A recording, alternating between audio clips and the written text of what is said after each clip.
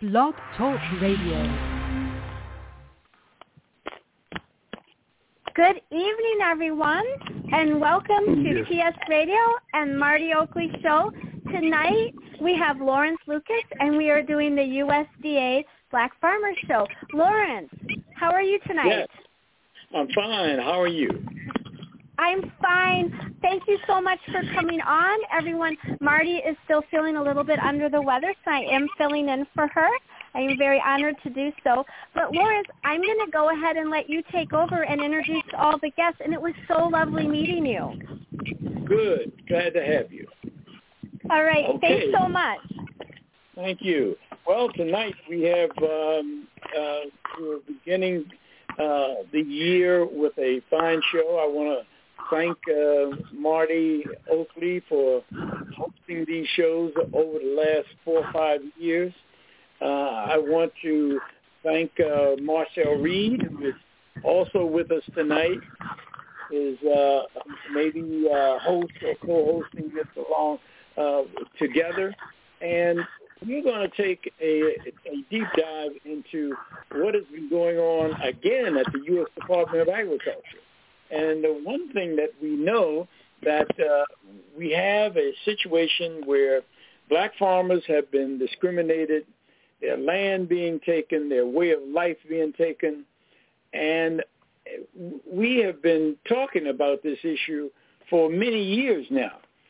The one thing that we have gone long enough to understand that things are not just going to happen for black farmers and others at the U.S. Department of Agriculture, because we do also represent, being president of the Coalition of Minority Employees, we also represent employees in other types of discrimination and abuses as well. But with the case of the black farmers, we have been talking about this issue for years now. And as a result of a recent demonstration in front of the White House by the black farmers, and I too was there and participated and worked with the farmers to do what we could to help make that a very successful event. U.S. Department of Agriculture for decades have been discriminating against black farmers. In fact, it has a reputation for being called the last plantation because of its historical and decade-long abuse, discrimination, and racism against black farmers at the U.S. Department of Agriculture.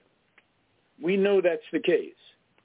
The only thing is we expected during a new administration, under the Biden administration, we expected Tom Vilsack, after he was announced that he was going to be the Secretary of Agriculture, we were hoping for a new day. But we did understand one thing. Prior to him coming to the U.S. Department of Agriculture, 6,000 state employees filed a class action against the state of Iowa. And Tom Vilsack, before leaving and becoming Secretary of Agriculture, had an opportunity as governor to resolve this complaint and settle those complaints. What we have been, and we've been shocked by the fact that, number one, a person with such a history of discrimination against black employees in the state offices throughout Iowa, because the case was filed against Tom Vilsack, who was governor, and past governors. You would think that because he had served there so long, he would understand and care about how employees are treated. However, we have a situation where this secretary has come to the Department of Agriculture and has brought some of the behavior and practices that we think is continuing at USDA. Black farmers have done many things to bring about change. And I'm hoping that, stopping for a moment, I want to make sure that we have Wayman Henson on the line as well. Wayman, yes. Are you with us tonight? Yes, I'm here with you, Lawrence. Okay, good. Tonight we have some of the farmers and advocates who supported that demonstration on the line tonight. And one, we have Dexter Davis from Louisiana, black farmer who has been involved in this struggle for decades now. We also have Michael Stovall, another black farmer who's been in this struggle for decades. And we have Wayman Henson, researcher, documentary film, psychologist, well known amongst many in the academic world. We're going to talk about why this demonstration was held in Washington, D.C. We're going to talk about the results that we are expecting. We're going to talk about some of the congressional representatives that we came in contact with. Congressman Bobby Scott. The idea and having also Senator Elizabeth Warren to come and speak to the group there in Senator Booker's office. Senator Cory Booker from New Jersey, who spoke to the farmers. But it didn't just happen. Farmers have been talking about this issue for many years, and legislation has been passed. And we'll talk about some of that legislation that brought about what we call the Justice for Black Farmer Act, which started doing, and the background and history and the work that presidential candidate Elizabeth Warren took on her shoulders. And what is so fascinating about that she decided to help and come to and be concerned about black farmers. And she has virtually few farmers in her state. And we're going to also talk about the leadership or the lack of leadership by the black media, about the poor efforts made by our mainstream media for not covering this event. So we're going to talk about a lot of things tonight, but I want to, we're going to now spend a little time and have each one of our guests on tonight, and I want to thank all of you all for coming. And I also want to thank Marcel Reed, who has made this effort of covering this issue around the U.S. Department of Agriculture a complete success. And Marcel, I want to thank you for being on tonight and with us. And if you have any questions at any time, feel free to pop in and join us at any time you wish, okay? Absolutely, Lawrence. Okay, that's fine. Well, I think I'm going to start with Dexter. I know less about than probably the other two guests that we have, so I'm going to let Dexter Davis introduce himself. And Dexter, introduce yourself, where you're from, and why were you involved in this movement that's still going on, and take about 2 or 3 minutes and tell us why you were in Washington before we introduce the other guests. Dexter? Okay. Good evening, everyone. My name is Dexter Davis. I'm from the state of Louisiana, a little small town called Sunheimer, Louisiana. It's a particular farm community. And I got involved in this particular situation, as Lawrence has already stated, decades. And the reason that I found myself involved in this particular situation is because of the discriminatory act by Farm Service Agency, FHA, at that time when these events occurred. But the devastating thing that they've done when they refused to produce loans on time, they had an interest in the land that when I first began to start the farm, was I purchased land at the early stage of it, and we had interested white farmers that felt that I was a threat, and that's one of the particular things that they have when they see a black farmer get into this particular game. They usually look out for a threat they may propose along the way. So USDA, through the acts of the local farmers, white farmers I should say, that particularly go in and can lead or dictate the USDA or the Farm Service Agency loan officer to deviate from how your loan should be processed.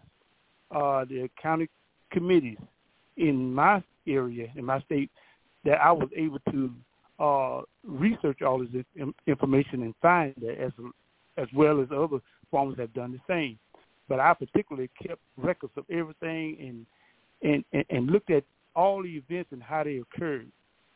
And I was able to, later on in the game, I was able to go through the court system and was able to get a settlement because the evidence was so, it was so evidently clear what they were doing.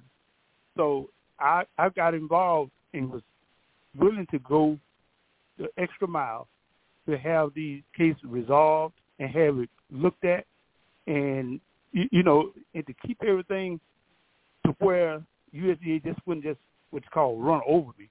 I took an effort, and usually you take an effort to fight against the wrongs that are evident. Then we can make a difference. We can come together as black farmers, and we come together as a group, and we can make a bigger impact by doing so. Thank you very much. I appreciate that introduction. Let's have Michael Stovall from Alabama. Michael, give our listening audience an idea as to why you are so involved in this issue. And I know you've been on the show many times, but many times we don't know who's listening. So I want you to make sure that you include why, and you repeated it before, why you are still involved in this issue today, and why you were in Washington, D.C., just real quickly. Thank you. Good evening. Good evening. My name is Michael Stovall. I'm here in Town Creek, Alabama. I'm a fourth generation of farmers in my family. And one of the reasons that I've been in the movement so long, because I've seen so many black farmers lose their land because of discrimination and the USDA. And one of the reasons we band together and went to Washington, D.C. to bring on a change, because Congress had passed some legislation to support the wrongdoing of the USDA, but it never went for as it should have to make a difference in any black farmers' lives. And we're still in the struggle as of today because of continuation of discrimination in the hands of the U.S. Department of Agriculture. We have lost millions of acres of land because of discrimination. Nobody really interested in doing anything about it. So we met with Elizabeth Warren and Cory Booker in the Senate in reference to this matter to try to move this thing to something different. But the Secretary of Agriculture refused to address the issue of black farmers when it comes down to discrimination. And that's been our fight for many years, trying to get justice for black farmers. I've been in this fight for 30 years with a finding of discrimination to breach a settlement agreement. I've seen many black farmers die in the struggle, and the USDA refused to do the right thing. But if we was white farmers, this would never continue to be going on in 2023. So we ask in the listening orders to call your senators, call your congressmen, and look at the history of the USDA, how they have destroyed black families' lives all across the United States of America.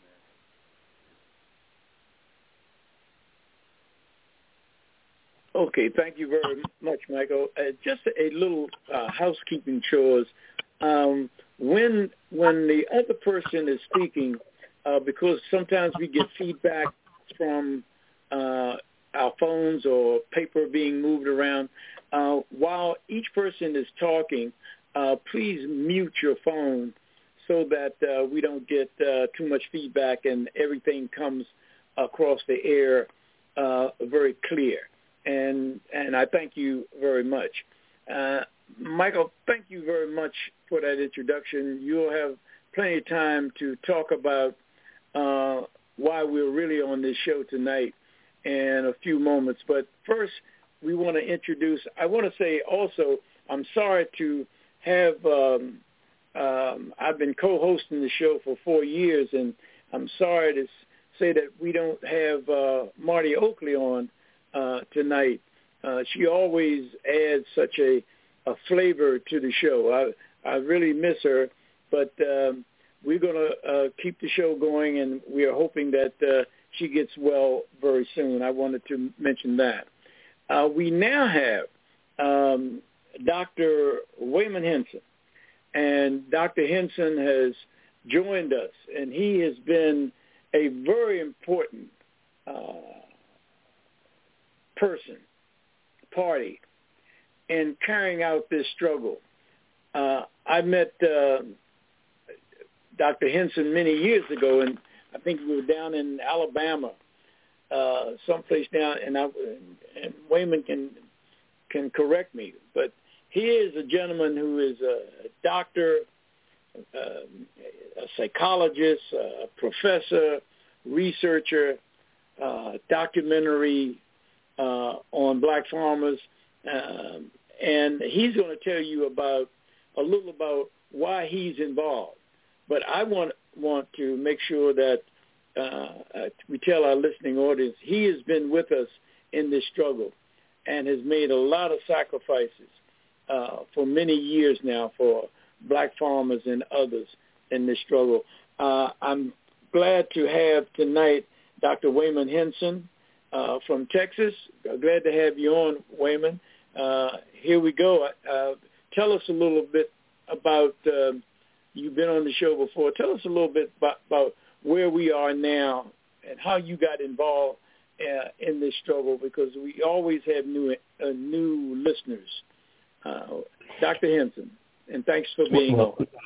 Well, thank you for the invite. I appreciate being with you. Consider it an honor to sit on the same panel tonight with Michael and Dexter and you.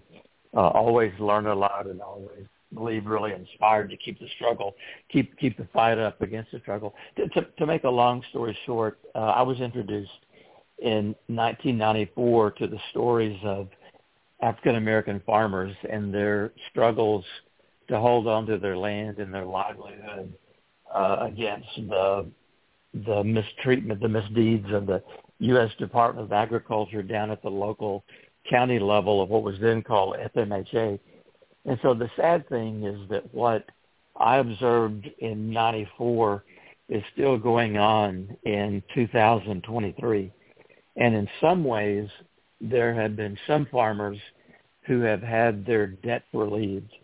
There are some farmers who have received compensatory damages, debt relief, priority of services, and things like that. And then there are many, many other farmers who have not seen anything positive coming out of the plethora of lawsuits that have been going on through the years. So my entry was in 94. I participated in a mediation hearing in 97 before employees with the USDA and DOJ, and I saw really firsthand live and in person exactly what lawyers within the Department of Justice think and how they treat black farmers.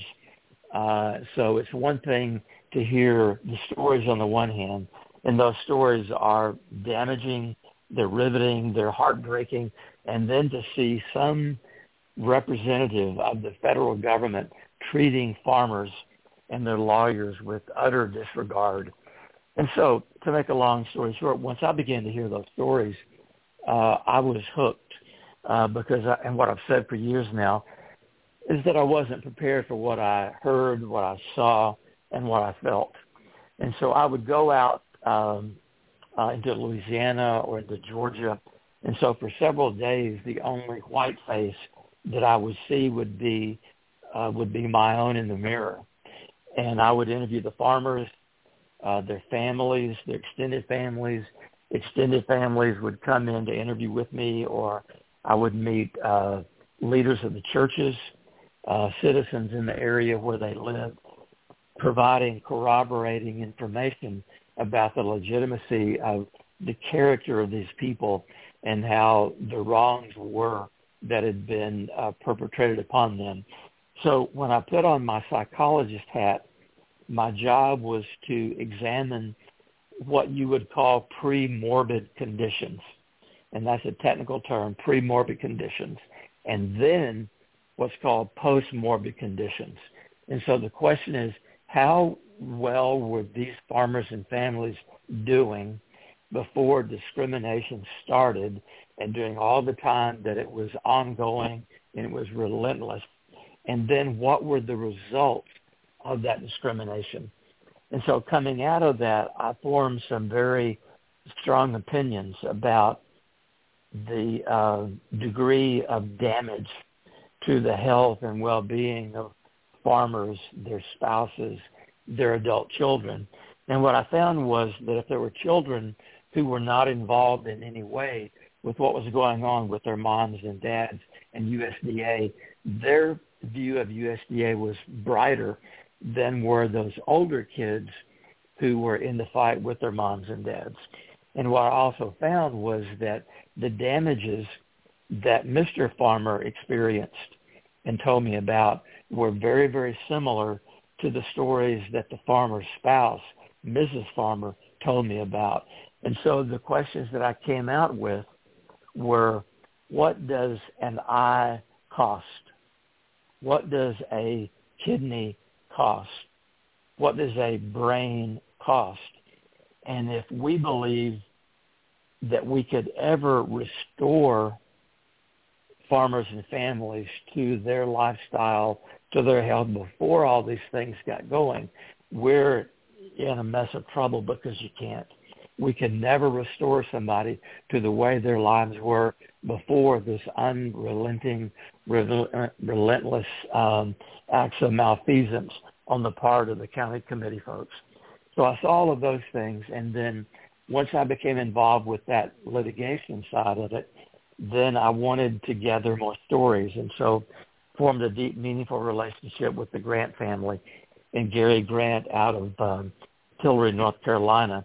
And then from there, with Gary's help, wrote a grant proposal, and Sean Hill and I were able to come up with enough money out of that grant proposal and then out of crowdsourcing to do the documentary. So we interviewed 9 of the first 15 black farmers who settled with the feds between 97 and 99.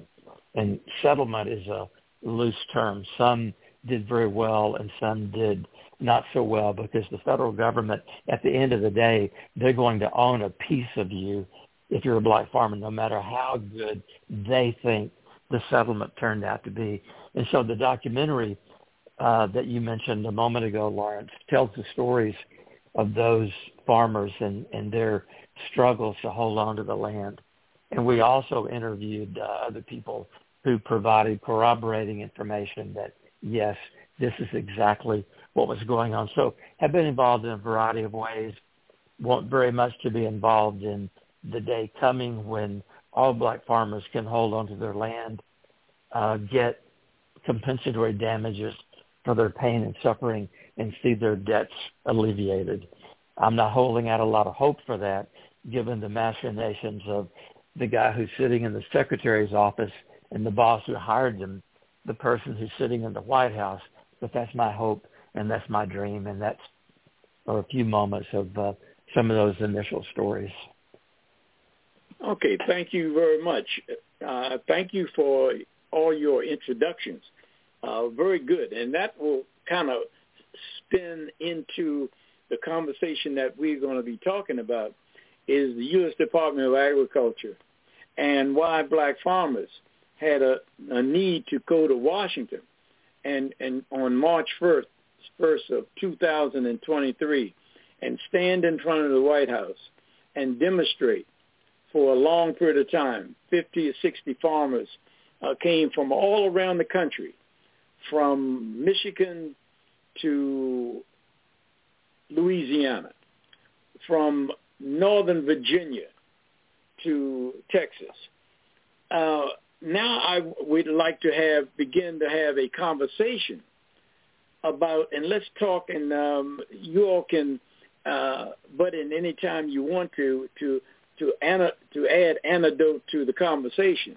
So we're now in what we call the conversation period, and I'll be available to ask questions, but I want you all to tell us what you experienced, why you were there in front of the White House, and who was there in front of the White House, why they were there, and what occurred in terms of participation, what occurred in terms of the many signs that were there, and some of even the chants that we had. So, Michael Stovall, why don't you get us started in the direction of having a conversation, and we can chime in anytime you want to about what occurred in front of the White House on March 1 of this year, only a few weeks ago, and why were you there, and what did you expect to accomplish? Michael Stovall.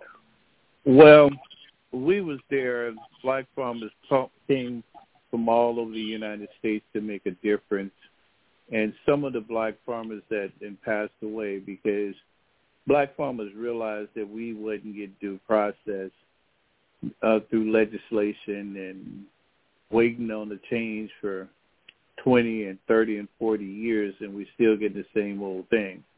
So we all band together with Lawrence Lucas and Wayman Hinson and Tracy McCurry and Lloyd Wright and many other people just to bring the awareness to the government that's what's really going on with the pain and suffering of black farmers all across the United States. And we had signs asking for the secretary to leave, put in his resignation, and move on. We asked for Biden to fire him because he's not doing anything the legislation clearly states for him to do. And the reason why, because he's so against black farmers being able to save the land. So we as black farmers, start realizing under Barack Obama's administration that he wasn't doing anything, and he was steady being a part of the problem. And we need some justice, and we need justice now. And don't seem like we're getting anywhere. It seems like we go 4 steps ahead and 6 steps backwards because black farmers are steady suffering. If we was white farmers today, we would get due process. They don't want to settle cases. They got backlogs of cases, and they refuse to do anything about fixing the Civil Rights Office. They got over 2,000 backlog cases there, and nobody seems to want to address the real issue of the black farmers. And black farmers steady suffering all across the United States, steady losing land. And we realize that most black farmers are small farmers. You got some that's in the middle, but having a processing plant and having distribution, because the white farmers block us out of their programs and out of anything that they're making money on. So we have a problem all across the board when it comes to black farmers stand on the land and be able to survive. And, the USDA steady pushing us out, not giving us programs, not selling complaints, not following the legislation. And it's just so pathetic. In 2023, black folks are still suffering like we are when it comes about all the land that we have lost. Over $350 billion of loss of land because of discrimination under this agency called the USDA, the last plantation. And we need to do something about it. We need more leadership. We need more people speaking out about the loss of land that black farmers have lost. I'm talking about generational wealth that's taken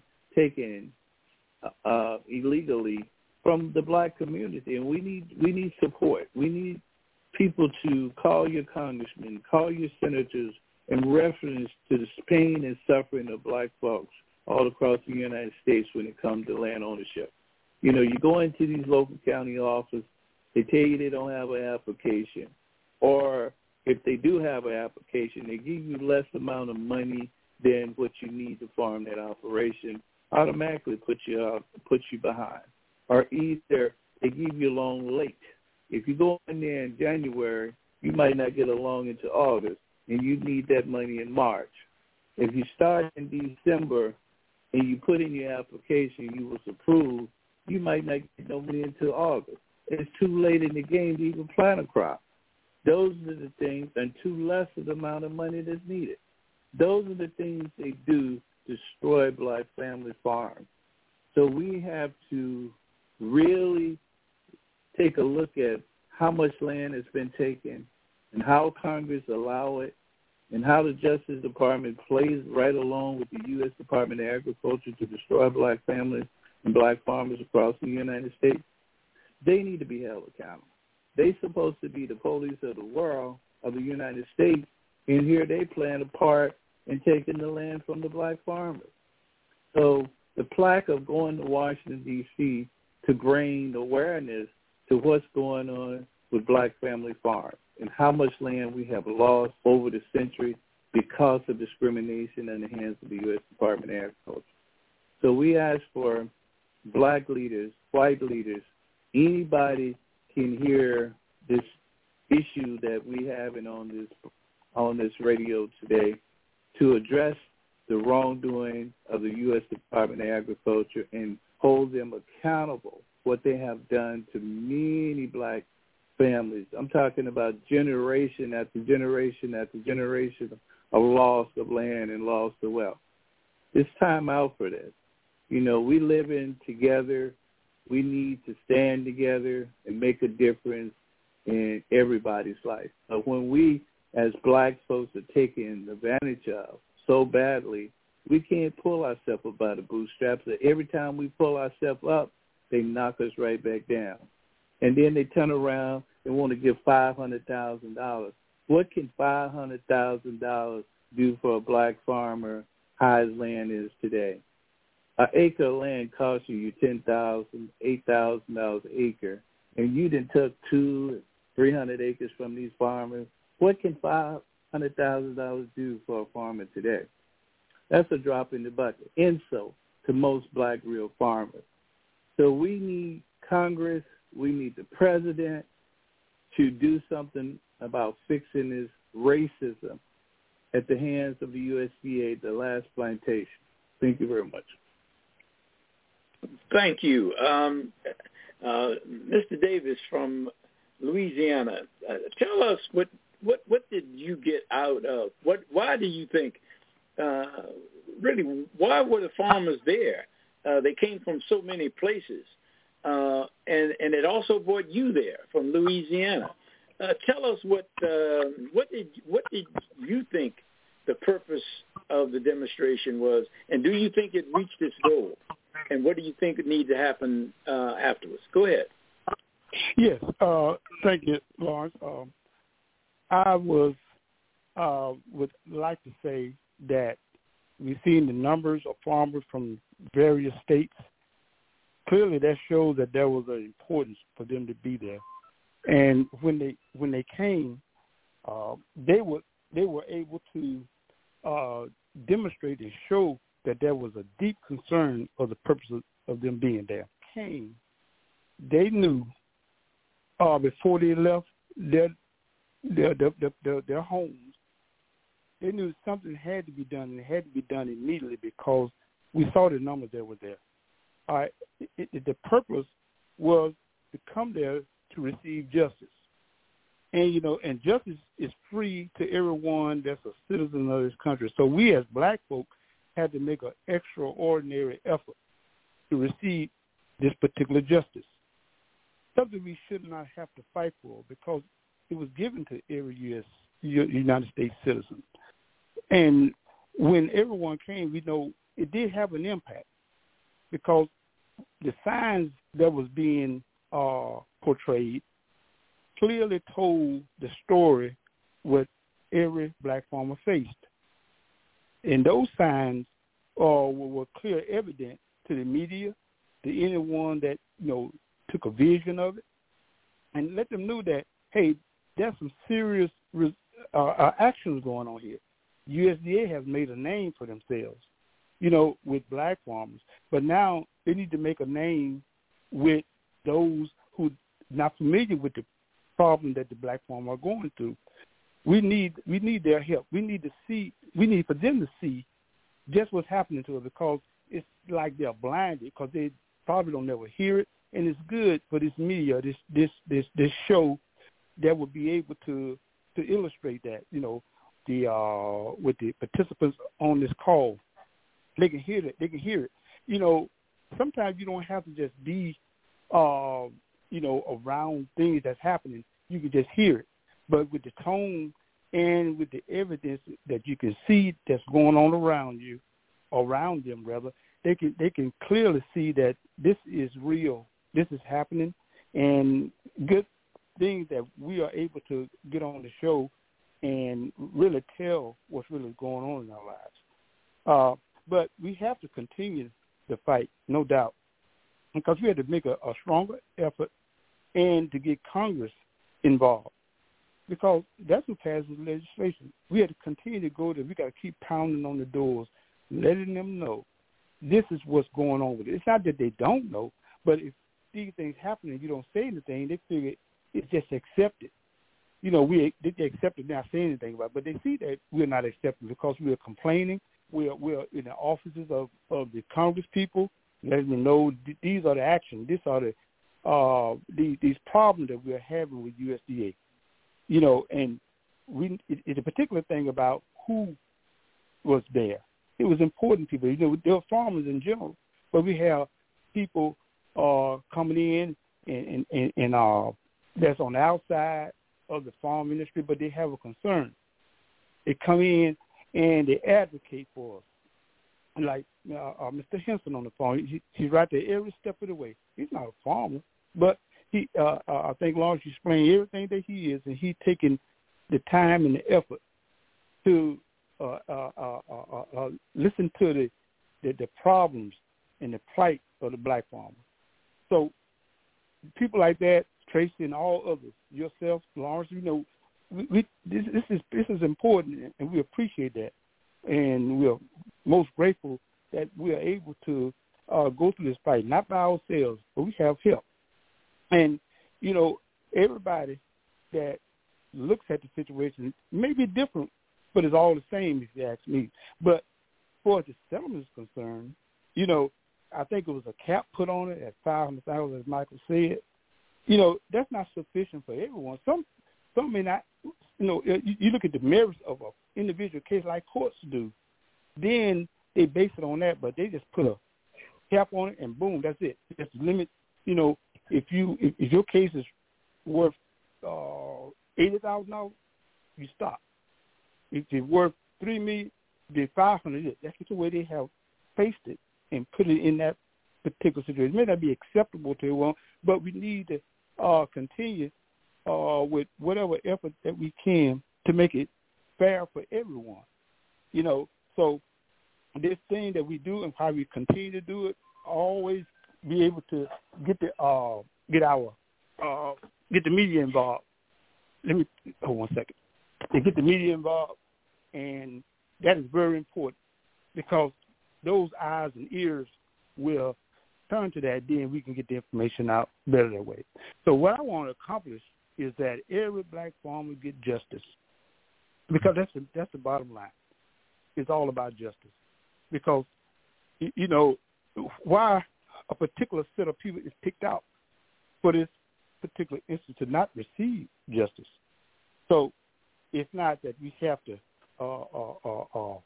be in a position to where we have to earn it. We was afforded that anyway. That's the thing. So if we can get the ear of the president and have him address the concerns of the black farmers, and you know, clearly, if he that way, we know we will be assured that he knows about the plight of the black farmer. You know, it's as if, well, does the president know? Why wouldn't he know? But I look at the instant that he has so many things on his plate. Does he take time to put it on the agenda to address it? We look at things that are happening across the country, and, you know, and I hate to say it like that. We know things that happen that gets us attention, things that happen like with the school shootings, with the storms that are going on our country. My heart goes out, and his does too. But he addressed them. Not that we prioritize him doing that, but you know, if he does that, he can look at ways that the black farmer, and I wouldn't want to categorize it saying it's as important as the other things that are happening, but the black farmer situation has been happening for decades, years, and it seems like it gets no better. You know, you can go in and settle a case with the USDA when they find discrimination in the case. The next thing you know, once the case is settled, the next round is worse than the first. It's much worse. Retaliation is the name of it, and they carry it out very well. They have a tendency to seem like, well, if you did it to embarrass us, then we're gonna, you know, it's like put them in a better position to treat you fairly at the time, but it doesn't. Then who's the watchdog? You know, it seems like they get to the point to where they police themselves. We need the Department, the Office of General Counsel, the Department of Justice, all of those. You know, what are they doing to make the situation better? Do we have to go through another 30 or 40 years with the same thing? So it had to stop at some point. So we have taken the position to put ourselves in the position to where this stop for our next generation and the generation after that. Otherwise, if we don't do it now, they'll continue to have to face these same extremists when they decide to get into this act of farming. You know, farming was the first occupation. So we don't want them to, you know, at least push us or deviate it from us from being able to willingly, you know, do a decision of our own, not to be forced to do it, or not to be forced out of the situation when we do decide to do it. What we're doing, so the impact on Washington is something that I feel was a good point to prove that these things are happening to us, and we got to continue it. We can't stop. Not now, anyway. Okay. Thank you very much, Mr. Davis. I'd like to now hear from Dr. Henson. He was there, and Dr. Henson, what is your take on what happened there in front of the White House, and also very important, share with our listening public just what happened when we had the opportunity to sit down in Senator Booker's office on Capitol Hill, and the results of that. Can you touch on that, please? Because I think that's very important. Sure. I've been thinking a lot about this demonstration, Lawrence, and what occurs to me is that from my read of civil rights history here in our country, that African Americans have a long, rich history of demonstrating or protesting for things that are going on wrong to be corrected. we know the names of Rosa Parks. We know the name of Martin Luther King Jr. We know the sanitation workers strike in Memphis, Tennessee.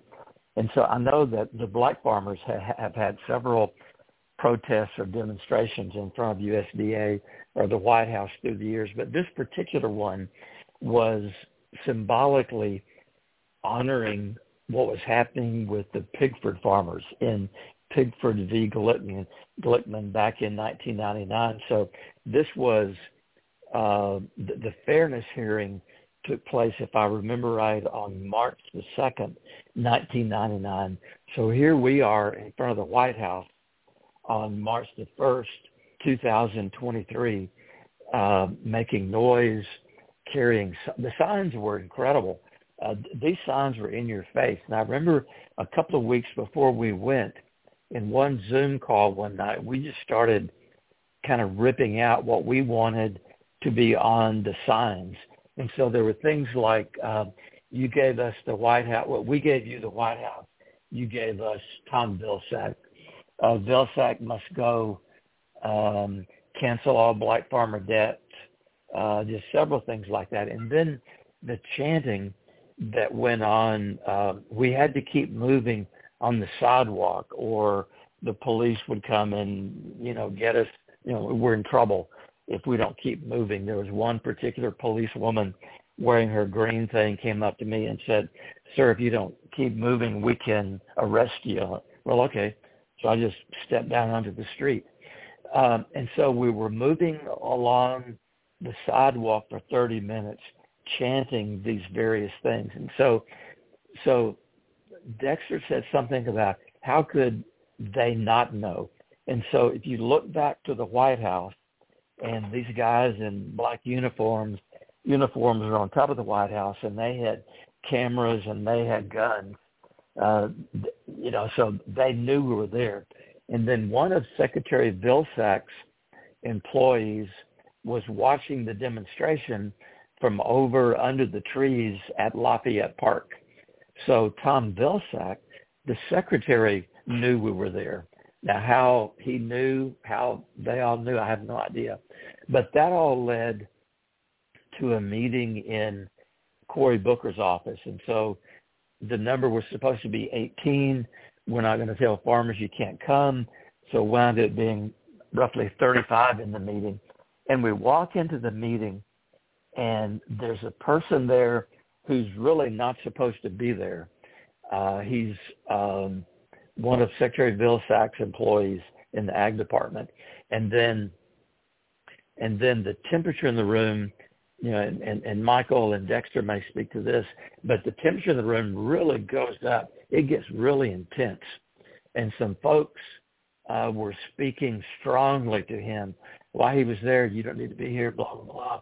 And then Senator Warren comes in, and it's kind of like a dearly beloved grandmother or mother walks into the room, and she begins not to talk to us, but to listen to us. So she was there probably 30, 45 minutes, listened to the farmers and their stories, and that was incredible. The fact that she would take time out of her busy day to come and spend that much time with us was really said a lot. And what she said by her presence and by the generosity of her spirit was exactly what we found back in 2019 when she said, "This is all about heirs property." And we respectfully says, "No, not so, Ms. Warren." And then she invited us to participate with her policy team on getting her policy together. And then she leaves, and Senator Booker comes in, and he has this bigger-than-life personality. He's very gregarious and warm and outgoing. Again, did some listening, did more talking, wanted his staffer to gather some information from Vilsack that we know Vilsack has, that he's not giving to us, despite a couple of years of asking for the data. And so he played his cards with us differently than she played her cards with us, so to speak. But to have two senators in the room with us during the course of that 2 hours was really, really incredible, because we want the demonstration to make a lot of noise, to highlight the issues, to get the attention of the people in the White House, the attention of people in the Ag Department, to get the people, the representatives and the senators. And one of our representatives, Danny Davis from Virginia, came and spoke to our group on Tuesday night, the dinner at the hotel on Tuesday night. So there were 3 congressionals who spent a lot of time with us, and that was very validating. So they got to hear firsthand these challenges. So when they go back, their decisions around these problems, they have farmers and families in their heads and in their hearts. That's kind of my summation of did the demonstration work? We'll find out in the days ahead if it really worked. But we know it got some attention from the Ag Department, and it got some attention in the House, and it got some attention in the Senate. And that's at least where you've got to start. Thank you very much, Dr. Henson. I think one correction, Dr. Henson, the person that came and spoke the night before the demonstration wasn't Danny Davis, Congressman Davis. It was Congressman Bobby Scott from Bobby Virginia. Scott. Yeah, okay. I apologize for that misstep. Yeah. Not a problem. Not a problem. I think that kind of, but I really, in terms of why we're there, can we now talk, because I know while we were there in front of the White House, and I want to share with you some of the other signs that, because there were signs and there was political satire or cartoons depicting what we felt and the farmers felt about what is going on at USDA. One of the signs read, "Black farmers debt relief," as called for in the already passed legislation. And what that means is that we have legislation that has been passed. And while the Secretary of Agriculture sits there at Agriculture, he's paying billions and millions of dollars to white farmers. But he has not implemented a program of paying black farmers. He's only cherry-picked a few farmers to keep the tone or our silence. That is not going to work. One of the others were, one of the signs said, accountability, transparency, oversight, and finally justice. We don't want we want justice. When do we want it? That was a chant, more or less, that came from the Reverend Binion from Alabama, who is a preacher and understands the importance, and he used some of the words from the civil rights movement. We want justice. When do we want it? We want it now.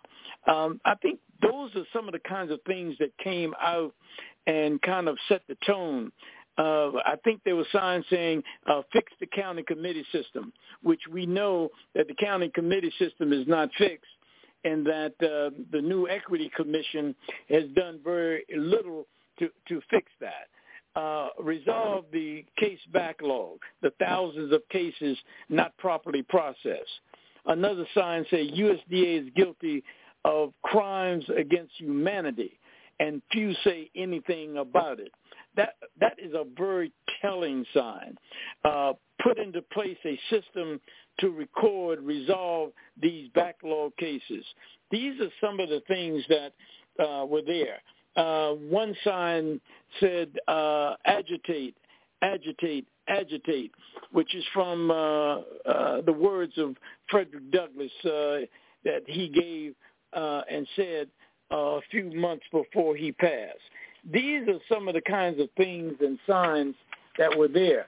Does anyone want to, Wayman, could you kind of give us an idea of what the political satire, the cartoons, some of the cartoons and what they depict, and we can maybe have a reaction from Mr. Davis and Mr. Stovall. Thanks for asking. I was really hoping that would be a topic. We've connected with an artist in Los Angeles, California, who's had a career of drawing political satire. So once Tracy had an hour or two conversation with him, Ramses just got it.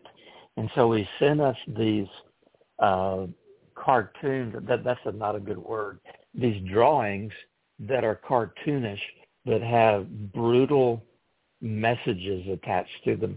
For instance, I'm looking at one on my computer screen right now, and it's President Biden front and center, and in his right hand is Black Voters in My Hand, like he's singing a song, and then in his left hand are puppets, and the puppets are Vilsack and a couple of other folks.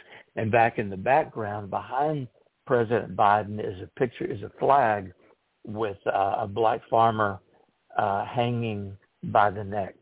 So these are brutal. And then there's another one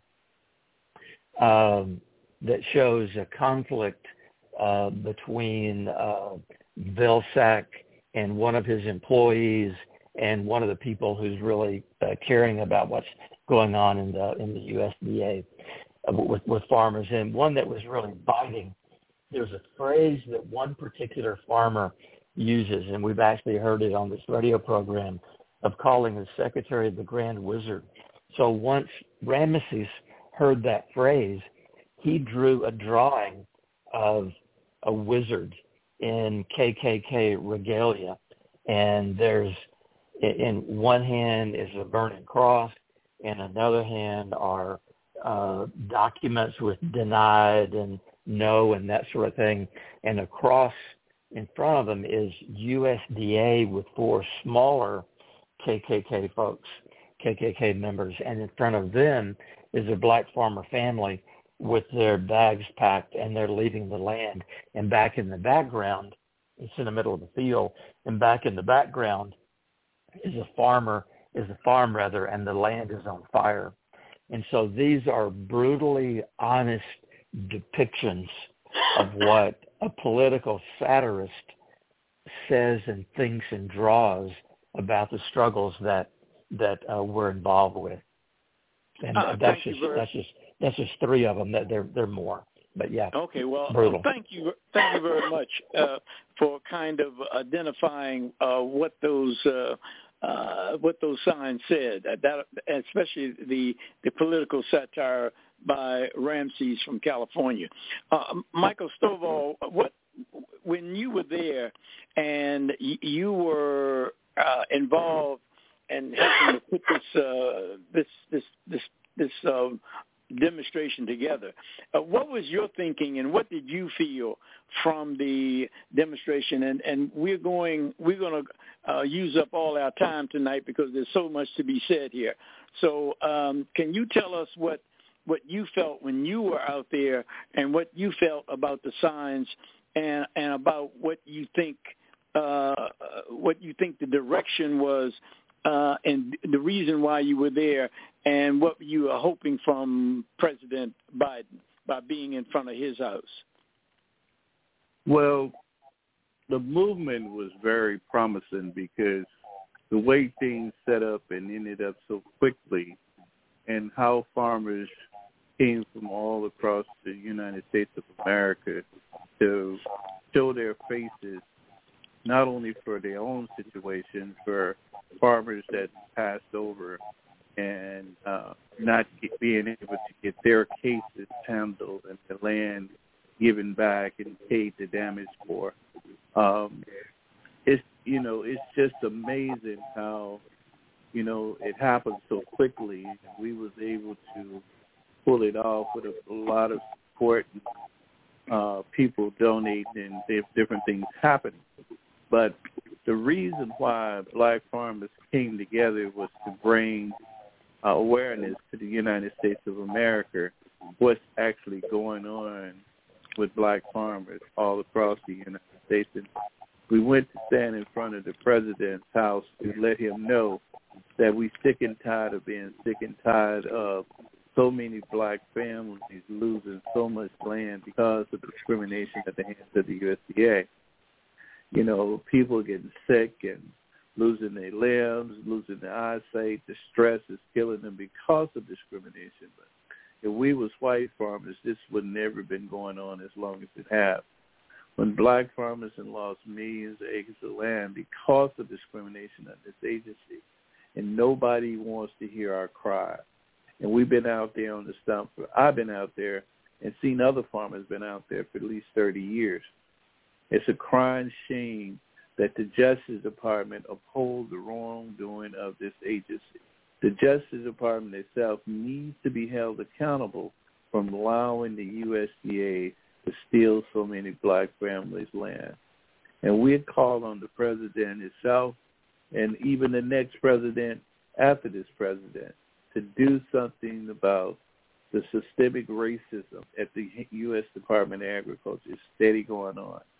Until they change the systemic racism, black farmers don't stand a chance even going into the building, arrested for any of the programs, getting any of the loans, because the systemic racism is so bad, it's so embedded. I've seen farmers have loans that's been paid off, and none of the money was applied to the debt.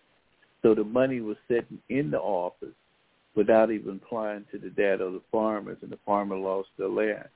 So this systemic racism goes all across the United States, from one county office to the next county office, and nobody wanted to see to address the discrimination factor at the U.S. Department of Agriculture. And we call for all congressmen, all senators, the Black Caucus, and everybody to change this problem, to do something about this systemic racism at the hands of the U.S. Department of Agriculture, because it's not going to stop.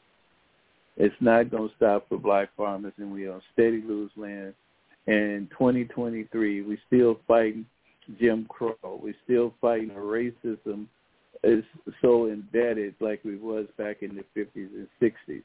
It's time out for that. And we call all young generations to come and stand and help fight this demon that we've been fighting for many, many years and many decades.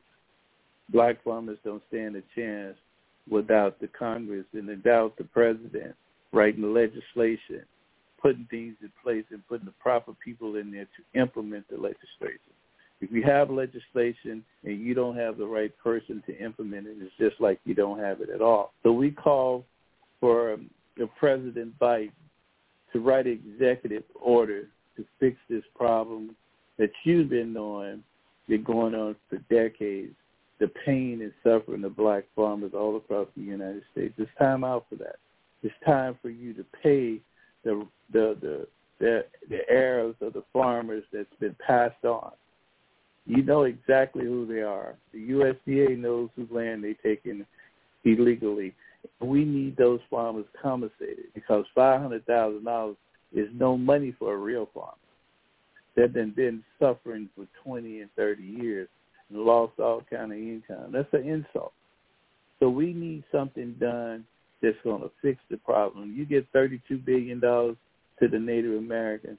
You give $20 and $50 and $60 billion to the white farmers, but you want to give the black farmers crumbs, and then you want us to fight over it. It's not fair.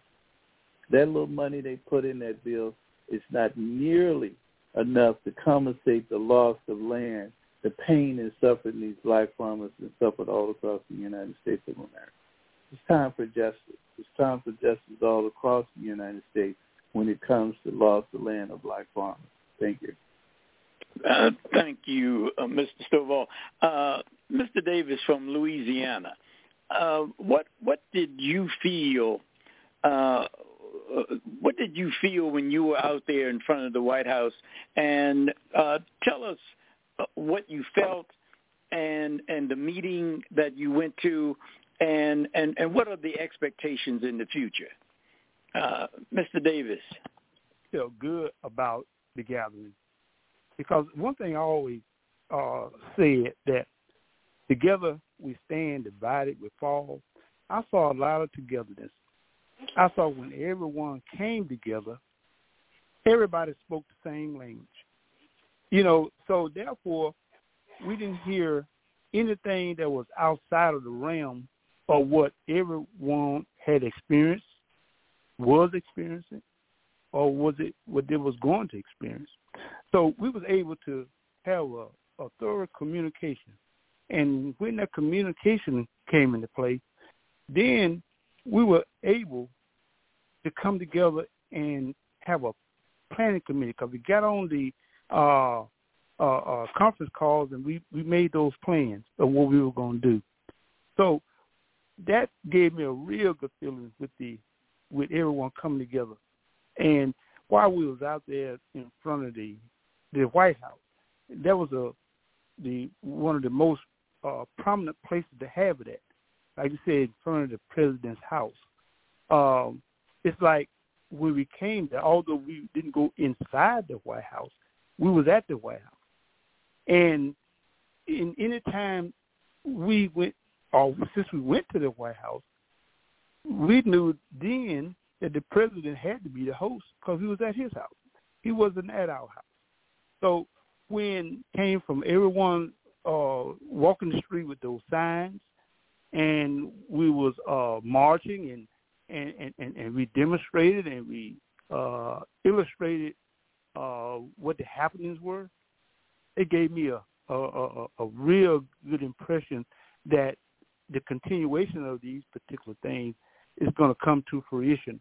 We just got to have the strength to continue to go forward and to not just take a stand for dividing ourselves and just losing faith in the process, but I took it to where even I say it like this: even though we are chipping off the block, eventually that tree gonna fall, and we want to fall in our team to do what we do, and and not give in to what Vilsack is saying, or what the president's saying, what the USDA is saying, what the county committees are saying. They are a team, but we as Black farmers, we are a team as well. So we gotta put our best foot forward. So we know that with these things that have been happening for these years, we know the president, particularly, they all say it, brother. I know President Obama said that. I had in particular heard President Biden, but I think he have, if I'm not mistaken, that the president will always say that he'll take full responsibility for whatever happens under his administration. So all of these things that happen, it tunnels to him. So these things are happening under his administration. So Vilsack has come in and he has wreaked destruction among the Black farmers. Things that he could do just at the stroke of a pen, he refuses. So if we say, look, we're just going to, these things are not happening, we're going to give up, that's not the attitude that I have. And I'm pretty sure none of the other demonstrators had that reaction either. But with that being said, we'll continue, day by day, week by week, month by month, whatever it takes. But you keep chopping on the block, as I said, it crumbles. Or you chop on a tree, the root of a tree, it eventually falls. So we don't want to get discouraged. So I feel real good about the situation. Now we have to get on the planning stage and get ready to go back to Washington, because I'm real firm about togetherness. It has worked. I've been in search groups that where we were able to walk hand in hand, speak the same language, and then everybody be on the same page. And then nothing else outside of that has to be entered to discourage what we have going on. So if we just continue to stay the course, because it's not like we started the fight, but it's a such thing as ending the fight. We can end the fight, but if we keep putting forth the effort to get the attention of our Congress people, the legislature, the president, all of those involved, to get them a change of heart, because their heart is in a direction of destroying the Black farmer. That's the bottom line. What ways can we get rid of the Black farmer? Because looking at the crack report and all the reports that have been out time and time before, that we still see these particular things going on. Martin Luther King marched, and for these things not to happen. But we still see it happening. So the fight, it's when he said the fight didn't end there. The fight got to be carried on. So, but we got to make it to where we don't have to see this fight again. We may see another fight, but we don't want to see this one. This one's been going on long enough. We don't want a new fight, but so be it. This one needs to end. We need to get Vilsack to change. Okay. Okay, thank you. Mr. Davis, before you go, give me real quickly. Give me the impression you had of what went on in the meeting where Elizabeth Warren came in Senator Booker's office. Kind of give me just quickly before I move on to another piece, another subject. Okay. Give me your impression of what went on. I got a real good impression because when she came, her attention focus what impressed me the most, because she was very attentive of the question that came out, and it was directed toward her and about the situation that we was, dealing with. She gave, she was able, like you said, and I think we all had that impression that she was able to focus on the question, and I felt that was a good indication that we're going forward in that sense, because she was able to express herself after she heard the question, but she didn't give direct implications there, but she would have to go and do a review. But whatever she's going to review, she has soaked it in. She didn't just throw it outside her. She redirected herself and focused attention on something else. She stayed focused. That was I was very impressed about that. And also with the question that came at her about, I think Goldman came in and the reaction of the people why she was there. He wasn't allowed to take over the conversation that was going on. He answered some questions. They were doing directly directed toward him because he really wasn't invited guest. But since he was in the room, she made it clear that she sounded like she was very attentive to what was being done in that meeting. Okay, thank you very much, Dr. Henson. What did you get out of kind of a summation or conclusion as to what happened in Washington and where you think the farmers should go next? What is your feeling on that? Well, I think the way Michael and Dexter were saying that we all came together as farmers and friends and advocates, and we were chanting and we were marching, we were demonstrating with one mind. And when we showed up in Senator Booker's office, we were of one mind. And with that kind of solidarity is what we were looking for, is we take that energy, we take those ideas, and we problem solve in terms of what to do next. We don't go out there and leave the demonstration alone and don't touch it and don't do anything else, thinking that the demonstration solved things for us, but it created opportunities for us. And so we go from there to the next thing. We problem solve as to what to do next, and then what to do next, and then what to do next. And we know that this is a long, drawn-out struggle. It doesn't have to be, but the powers that be in the White House and USDA demand that it be a long, drawn-out struggle.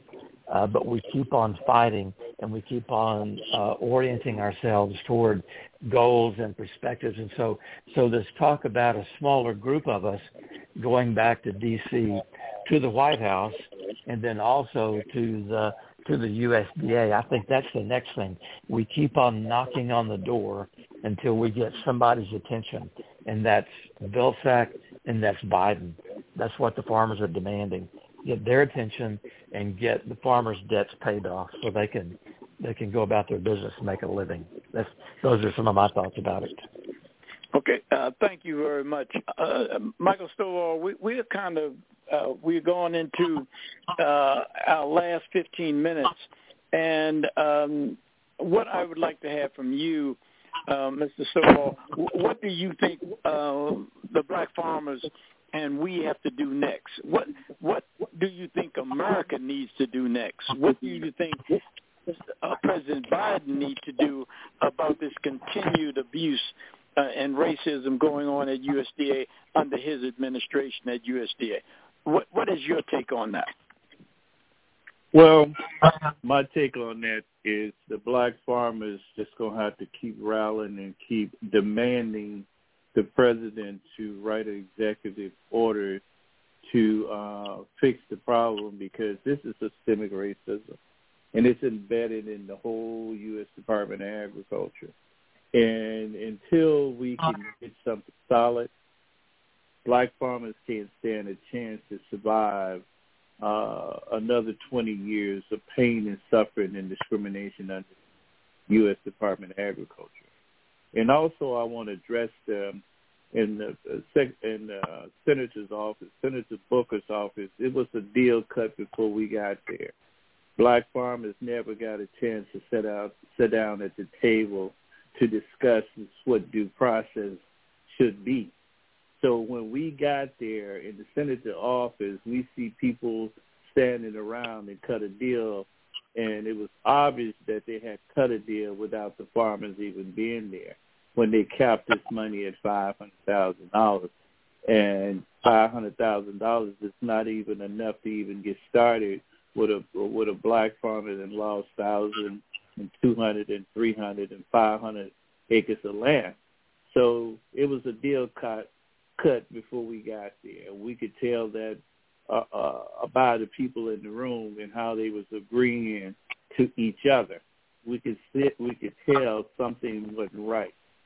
So, and moving forward, we asked for the president to do something about this racist injustice that had occurred to many black families across the United States. You can't sugarcoat it. You just have to be blunt and tell it like it is. And that's what we're going to have to continue to do, and let the world know how many thousands of acres black farmers have lost because of discrimination at USDA, how many billions of dollars of losses that occurred because of racism and injustice in this agency. It's so embedded. It's unbelievable how much they hate us, how much what all they would go to extent to destroy black farmers across the United States of America. And we call for the president to fix this ongoing injustice that has occurred to black families for many generations. Thank you. Thank you very much, Mr. Stovall. Real quickly, what is your expectations and how we should move forward? In a few minutes or two, Mr. Davis, what do you think, real quickly, what should be done moving forward? I think that we should get a letter to the president, to our Congress people, to all of the, well, I should say the president, all the Congress people, and a letter to the Secretary of Agriculture. Not that he hadn't gotten one yet, but we've been sending letters. But we should make our votes count. Let them know that they're in these positions because the power of the vote. And if we all, especially get the Congressional Black Caucus, they're trying to hold a party, for the Democratic Party, Republican. It doesn't matter. Justice matters, and we need to hold those accountable who they say they're going to carry justice out in the country for the vote. If we continue to get them to look at these letters and have them certified or whatever it takes to get them to know that they're under the radar. It let them know that you can't have our vote if we can't have your support. That's my thing. Thank you. Thank you very much. Dr. Henson, looks like you're going to have almost the last word. Can you just summarize before we close, before I close the show down? Tell us what you think the expectations are and what came out of this demonstration and the farmers coming together as one in Washington on March 1st in front of the White House. Well, I don't think I could say it any better than Michael and Dexter have said, but I would just kind of add on to their sound bites that this was a moment of solidarity, that we worked together with a common voice, sending a common message to Vilsack and to Biden. And the common message was, President Biden, get rid of Vilsack. He's messing things up, and sending a message to him to put somebody in the secretary's seat who can pay off these debts, who can resolve this backlog of cases, and can change things within the USDA to root out racism. And like Michael said, it's always been there, but it doesn't have to be there forever. So it was a moment of solidarity moving in that direction. So using Dexter's metaphor of chopping away at the tree, we keep on chopping away at the tree until the tree falls, until black farmers get justice, get their debts paid off, compensatory damages, and get their farms back and can make a living doing what they love to do. That's the ultimate goal. And I see this demonstration as a signal point along that particular path. Thank you very much. I appreciate the information and the time that you all have taken to bring to our listening audience, and which is a big audience because now we're syndicated and thousands upon thousands people around the country are listening and can chime in to what you all have said. With that being the case, I'm sorry that we don't have Marty Oakley to be a part of closing down the show, but we do have Marcel Reed. And Marcel, here we go. It's the end of another long show, and we used up almost the entire hour and a half because of the subject matter and the importance of bringing this information about what's going on with black farmers. The one conclusion that we've come to is that this demonstration in front of the White House has been very productive. It has been a calling together of groups and individuals, farmers and advocates from around the country. And I think this movement to bring about change at USDA is going to happen. And I thank all of you for coming on tonight. And Marcel, do you have any points that you may want to address before we close the show? It's all in your hands now. Okay, thank you, Lawrence. And thank everyone that was on the call. Dexter, I haven't met you before, but I'm really familiar with Dr. Henson and with Michael Stovall and you, Lawrence. So, but I do want to take note of one thing. I'm out of Acorn, so I've done a lot of demonstrations in D.C. The purpose of standing in front of the building is to make more impact when you're inside the building. And I think you've been very successful in doing that throughout both Congress, and you have the attention of media, though it wasn't enough. I hope that this outlet has proven to be very powerful. It has expanded tremendously in the last few months. And I was just on the site for the first time and saw how far we have listenership. And it really is every continent and many of the countries and the largest countries in the world. I'm hoping that you can yoke this with other movements, urban farmers. I remember trying to show some children in D.C. where food came from. So we actually went out to junior high schools and elementary schools and tried to explain to children in the city that food comes out of the ground. So there are many opportunities to tie this movement into something even more powerful. But I think you've done an excellent job. I know it's a long, long haul to get things changed. And we're here to support you as often as we can, as much as we can. So again, thank you. I look forward to hearing from you next month. And I don't know whether or not Cos has something to say.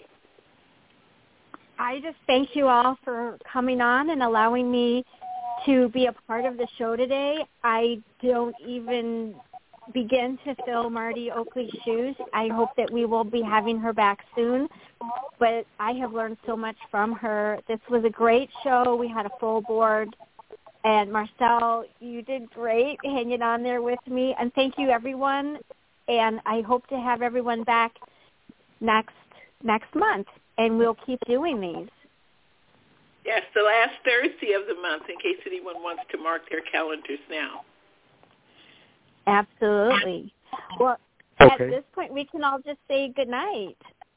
And I can end it for us. Good night, everybody, and have a great evening. Good night, everybody. Thank you very much, Florence. Good night. Good night. Thank you very much. God bless you.